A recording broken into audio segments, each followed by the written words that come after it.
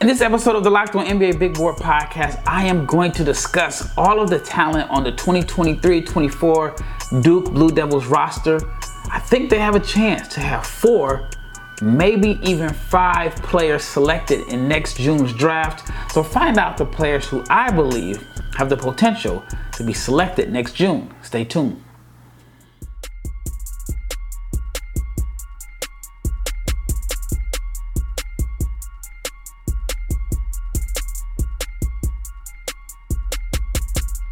Big shout out to each and every person that has made the Locked On NBA Big Board Podcast your first listen of the day. I am your host, Rafael Barlow, the Director of Scouting for NBA Big Board and the founder of NBA Draft Junkies. And this episode is brought to you by FanDuel. FanDuel is the official sportsbook partner of Locked On. Make every moment more and visit FanDuel.com/LockedOnNBA. Now, in the last episode, I talked about the depth on Kentucky's roster, how I believe they could have up to 4 guys selected in the first round of the 2024 NBA draft with Justin Edwards, DJ Wagner, Aaron Bradshaw, Antonio Reeves. I mean, there's a chance Robert Dillingham can get drafted, but a lot of people in the comments like Reed Shepherd, and Reed had a very strong performance at the Global Jam. But this episode is not about Kentucky. This episode is about Duke and the depth on their roster and how they could have 4 guys selected in the first round of the 24 NBA draft. I got to keep practicing 2024 NBA draft. I've been saying 2023 for 12 months now, 2024. All right, so let's talk about Duke. Last year, Duke was 27-9, had somewhat of a rough start, and they finished strong. I thought Duke was going to win the NCAA championship the way they finished strong at the end of the regular season. And they ended up losing to Tennessee, I believe, but they were 27-9. And despite the fact that Duke lost 2 players who were selected in the first round, and Derek Lively and Dariq Whitehead, who were like 2 of the top freshmen coming into last season, and both suffered injuries. Dariq Whitehead had a foot injury that he just had surgery on, and Lively had a calf injury that limited them. And neither player lived up to the hype and expectations due to injury, and they still ended up being first-round picks. What's interesting is that even though Duke had 2 players who were selected in the first round of the 2023 NBA draft, for the first time in years, for the first time that I can remember, they returned their top 4 scorers. Like, how often does that happen? You lose 2 guys who are first-round picks, but you return your top 4 scorers, and the top 4 scorers that are returning are Kyle Filipowski, who I believe has a chance to be first-team All-American, maybe even Player of the Year. Then you got Tyrese Proctor, Mark Mitchell, and Jeremy Roach. Now, Filipowski was the ACC Rookie of the Year, and he was Duke's best freshman, despite the fact that 2 other freshmen were drafted in the first round. And it'll be the first time since, I believe, the 08-09 season that Duke is going to return 4 full-time starters. So Duke has been known for churning out one-and-dones. And again, they had 2 last year, but they still have their top 4 scorers returning. Now, despite the fact, this is my third time using that word, Duke has the number 2 or 3, just depending on which service you believe is the most credible. But Duke had the number 2 or 3 recruiting class, and they had 5 players in their recruiting class that were ranked among the top 31 on ESPN's Top 100. And Coach John Shire, who's in the second year, who did, I thought, a good job of replacing the legend and Coach K, mentioned that he is going to possibly play 3 guards because Duke has a lot of guards. And again, Tyrese Proctor's returning, who I'm very high on. I think he's going to be the first Duke player off the board in next June's draft. Then you have Jeremy Roach, who had a good year. Then they brought in Caleb Foster and Jared McCain. But I want to talk about Tyrese Proctor. Tyrese Proctor is one of my favorite prospects. He is, like I said, I think he's going to be the first Duke player off the board. I think that he is going to be a lottery pick. And he reclassified a year early, and he earned a starting role. And I thought he was a catalyst, him and Lively. I thought those were like the 2 catalysts to Duke's 10-game winning streak at the end of the season. And despite, there's me using that word again.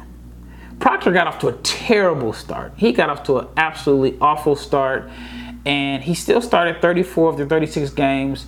And I thought Duke really turned the corner when they put the ball in his hands a little bit more and let him be the facilitator and move Jeremy Roach off the ball. And Proctor averaged 9 points per game, about 3 assists. He only shot 38% from the floor and 32% from three, but that is heavily weighed on the absolutely terrible start that he got off to. I had the numbers in my head, but I think he missed like 17 of his first like 24 shots. I mean, he just absolutely got off to a terrible start. I think he only scored like 2 points in his first game. And then the difference between his first game, I think it was like against like Jacksonville State, and his last game against Tennessee, he was Duke's best player that game. He showed the offensive creativity and the flash that I like. I mean, he's 6'5". He can make plays for others. I didn't think that he really fully showed what he's capable of as a playmaker in his freshman season. A little bit of flashes here and there at the end, but I think this year you're going to see the passing and the playmaking. I think that their roster this year will have more balance. I didn't like the Lively Filipowski front court at all. I thought that it pretty much neutralized Lively, and I think Filipowski will play better at the 5. I think Mark Mitchell is going to be the 4, so I think that's a better fit and better spacing. But anyway, Proctor is, again, one of my favorite players. He does have some work to do from the efficiency standpoint. Only shot like 44% on twos. But again, if you break his season into 2 parts, the first half and the second half, he was a totally different player in the second half. And the game against Tennessee is what really made me feel like that he has the highest upside out of the guys from the Duke's 2022 class. I think he's going to be selected higher than where Lively went. In the game, he had 16 points and 6 assists. And then he just showed, again, second half of the season, he had 11 points, 10 assists game against Pittsburgh. And then he had a game against Miami, a very good Miami team that went far in last year's NCAA tournament, and he had 15 points and 5 assists. So I think that Tyrese Proctor will be the first player off the board in the 2024 NBA draft on Duke's roster. All right, when we return, I'll talk about Kyle Filipowski, who is their most decorated player. Again, a guy that I believe is going to be first-team All-American. I even think he has a really strong chance of being National Player of the Year. So I'll talk about Filipowski, but let's talk about FanDuel. Why do we want to talk about FanDuel? Because FanDuel allows you to get $200 in bonus bets and 10 times your first bet amount in bonus bets if you use FanDuel. That's right. If you bet 20 bucks, you'll land $200 in bonus bets, win or lose. So take your first swing at betting on Major League Baseball at FanDuel. That's $200 you can spend betting everything from the money line to the over to the under to who you think is going to hit the first home run. And it's all on the app. And it's all on the app that is safe, secure, and it is super easy to use. Plus, when you win, you get paid instantly. There's no better place to bet on Major League Baseball than FanDuel, which is America's #1 sportsbook. So sign up today. Go to FanDuel.com/lockedon, and you'll get up to $200 in bonus bets. That's FanDuel.com/lockedon. FanDuel is the official partner of Major League Baseball and Locked On. Big shout out to each and every person that has made the Locked On NBA Big Board podcast your first listen of the day. And in my next episode, I'm going to break down all of the talent on the G League Ignite. They could possibly have the top 2 players in next year's draft. I mean, they are absolutely loaded with talent, but a lot of overlapping skill sets. That's probably the team that I'm going to spend the most time watching next year is the Ignite, because I just want to know how they're going to make it work. But let's get back to Duke and Kyle Filipowski. Again, Kyle led Duke in scoring last year. He was the ACC Rookie of the Year. And with Lively gone, I think Filipowski is going to play a lot of 5. Filipowski is someone that I'm actually surprised that he was so inefficient from 3 last year. I thought he was a really good shooter coming out of high school. But he's a weapon, an absolute weapon on the college level. When he puts it all together, he's an inside threat, outside threat. He can pass.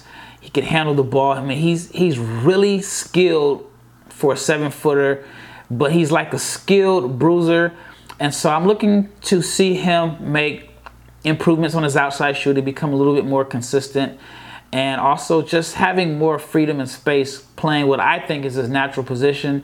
Now, Filipowski, if he would have entered the 2023 NBA draft, without a doubt, he would have been selected. I think he would have been a late first-round pick. At the very minimum, I think he would have been a top 35 player. He chose to return to school and boost his draft stock, which you can make a case to say it was a smart decision because the 2024 class is not as strong as 2023. But there are situations where guys come back to school and they're no longer the flavor of the month. So it'll be interesting to see what happens with Filipowski. But again, he's Duke's leading scorer, a guy who I believe could be the National Player of the Year. So that's two guys. That's two guys on Duke's roster that I think will be first-round picks. And now this is where it gets a little bit tricky. The third, fourth, and possibly fifth guys, I don't know which order they're going to go in. I mean, even Proctor and Filipowski could be in a different order. But I think the defined pecking order is those two, depending on who you have, one or two. But the two freshmen that I think have a chance to possibly be selected in the first round are Jared McCain and Caleb Foster. McCain was the number 14 overall recruit according to 24/7 Sports. I've had a chance to watch his film, and I think that he can help. He's a shot maker. He is someone that can put the ball in the basket.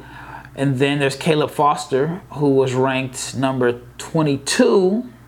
And I forgot which publication had him number 22. But he was a top 25 guy, but was not voted to the McDonald's All-American game. And that was someone that everybody talked about being like a big snub. I believe Kyle Filipowski was a snub the year before. Now, Foster should be motivated by not making the McDonald's All-American game. He is the bigger of the two. He's a shot maker, very good at creating off the dribble. He is someone that, depending on his role, I think could be a first-round pick. Now, I talk about McCain a little bit. I think he has decent size and strength and burst. He can create off the dribble. He is someone that likes to play fast, likes to play in transition. He can score off movement and action plays. I think he has good scoring instincts. Shot maker, he's an aggressive downhill slasher. I think his shot selection is a little shaky, but that comes along with being a really confident scorer. Now, even though I think that he has good burst, I don't think he's like a great athlete. I think he's a solid athlete. I don't think he has like the ideal quickness and explosiveness off the bounce. So I think he may struggle. Especially like getting by guys without a screen. I think he may struggle finishing at the rim. But overall, I think he's a good passer. He sees the whole floor. He whips live dribble passes. Again, good court vision. He likes to pass the ball ahead. He loves to play fast. So if Duke is playing fast, I think he's really going to stand out. I think he's a good shooter off the catch. But I wonder what is his role. So I imagine Roach, I'll get to him later on, and Proctor are going to start. And then I think it's between McCain and Foster for who is that third guard. And again, like I mentioned in the open, Shire said he's open to playing 3 guards. So I'm curious to see which 3, but you can make a case and say Duke has the strongest guard rotation in the country because they have 4 guards. And then let's talk about Mark Mitchell. Mark Mitchell started 35 games as a freshman. I thought he really played out of place considering that they had Lively and Filipowski there. I believe he's a 4. I think he's going to be a solid NBA player that has a long career as a rotation guy. I don't know if he's going to be an NBA starter. I don't even know if he's going to be a top-end rotation guy, but I think he's going to have a long career as this modern-day 4-man that just does a little bit of everything, whether it's knocking down open shots, rebounding, making hustle plays. I think he's going to be an NBA prospect. I mean, NBA player. Depending on how he plays this year, I mean, that's not like saying anything extraordinary there, but depending on how he plays this year, I think he has a chance to be a late first round pick, maybe even higher if he shoots the cover off the ball. But I think that between McCain, Foster, and Mark Mitchell, I think those three are fighting for who will be the third player selected, and maybe fourth or fifth. When we return, I want to talk about a couple other guys. I want to talk about Sean Stewart, and then I want to talk about Jeremy Roach, who is, you know, he averaged 13 points per game. He's kind of like the forgotten prospect on Duke's roster. Stay tuned. All right, last segment. I want to talk about Sean Stewart. Sean Stewart is the son of Michael Stewart. And Michael Stewart played a long time in the NBA. I think he played like 10 years. I even read that Sean Stewart has known Grant Hill for years. And Stewart is someone that I've seen on some draft boards. He has an opportunity to be maybe the third or fourth player selected. Now, I do think that he'll have to come off the bench. I don't see a situation where he is the starter.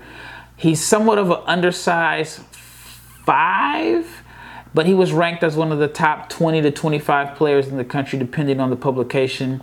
But again, I think it's hard to see him moving ahead of Kyle Filipowski and Mark Mitchell to carve out like an important role. But I do think that down the line, and maybe next year, I think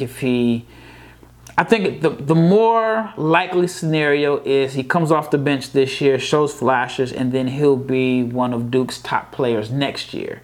And I think that he'll be someone that if he learns from Mitchell and Filipowski this year, that experience would carry him over to next year. But then again, you never know. I mean, there's always situations in college basketball. Maybe it's injury. Maybe he just outplays the guys ahead of him. I've been wrong before, but Sean Stewart is your somewhat modern day big man that could carve out a career. I don't think he's going to be a NBA starter. I think he's similar to Mark Mitchell. I think he can carve out a career as a rotation guy, maybe a back-end rotation player, but he does have good pedigree. And then Jeremy Roach. Jeremy Roach is, I know there's a lot of people that don't necessarily like Roach's game, and they were glad that he was moved off the ball, but he saw career numbers in nearly every category last year. Averaged 13 points per game, 2.5 rebounds. He shot 34% from 3. And he is like the last holdover from the Coach K days. And so I thought overall he had a good year. But I will say I thought the team was better when Tyrese Proctor took over the reins. So Jeremy Roach, I don't know if he's an NBA player. Maybe he sneaks in at the back end, but I think he's one of their best college players. And so it will be interesting to see what happens with him and the rotation, because there's a chance that Roach, who averaged, again, 13 points per game, gets outplayed by the two freshmen in McCain and Foster. The Shire have, I don't want to say the guts, but would he play his two prize freshmen over Roach if they were playing better? Even though Roach is the more experienced guy, again, had good numbers last year. But if Foster and McCain are playing better, or even it's a tie, does he have it in him to bench them?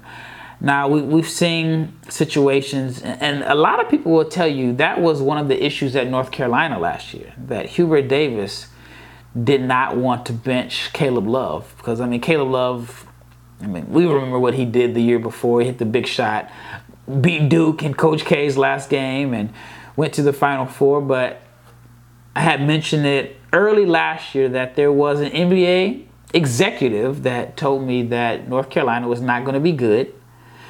He said that they had too much NIL money. The guys weren't as focused. And he said that Hubert Davis is not going to bench his starting backcourt for the freshmen that were hungrier or going to play better.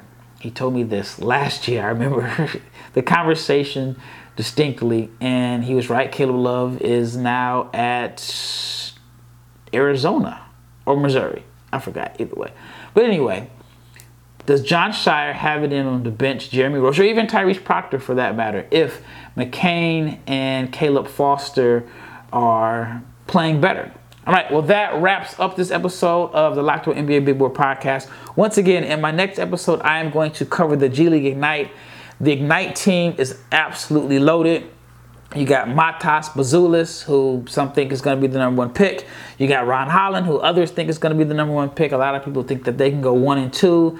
Then you have Tyler Smith. Then you have London Johnson. Then you have Dink Pate, who is not eligible for this year's draft. But, I mean, their team was absolutely loaded. You got Thierry Darlin, who I hope he's healthy, and I'll get into that. He was a player that I watched live at the Basketball Without Borders Camp All-Star Weekend and had an absolutely gruesome injury. Luckily, I didn't see it. I was there. I heard the fall. I saw the reactions and everything. And I think he had a clean fracture, a clean break. I know they had to carry him out and cover his foot up, yada, yada, yada. I don't know if he's playing. I talked to him at Summer League a couple weeks ago, and he told me he's fine. He's not cleared to run and start playing yet, so I wonder if they're going to bring him along slowly. But anyway, I'll save that for the next episode. But the Ignite have a chance to have 4 or 5 guys selected in the 2024 NBA Draft. I mean, we could have a scenario where Duke, Kentucky, and the G League Ignite represent what? 40% of the first round picks, maybe? I don't know, best case scenario. Anyway, that wraps it up for this episode. I'm Rafael Barlow. Stay tuned tomorrow. We'll talk about the Ignite, and I am out.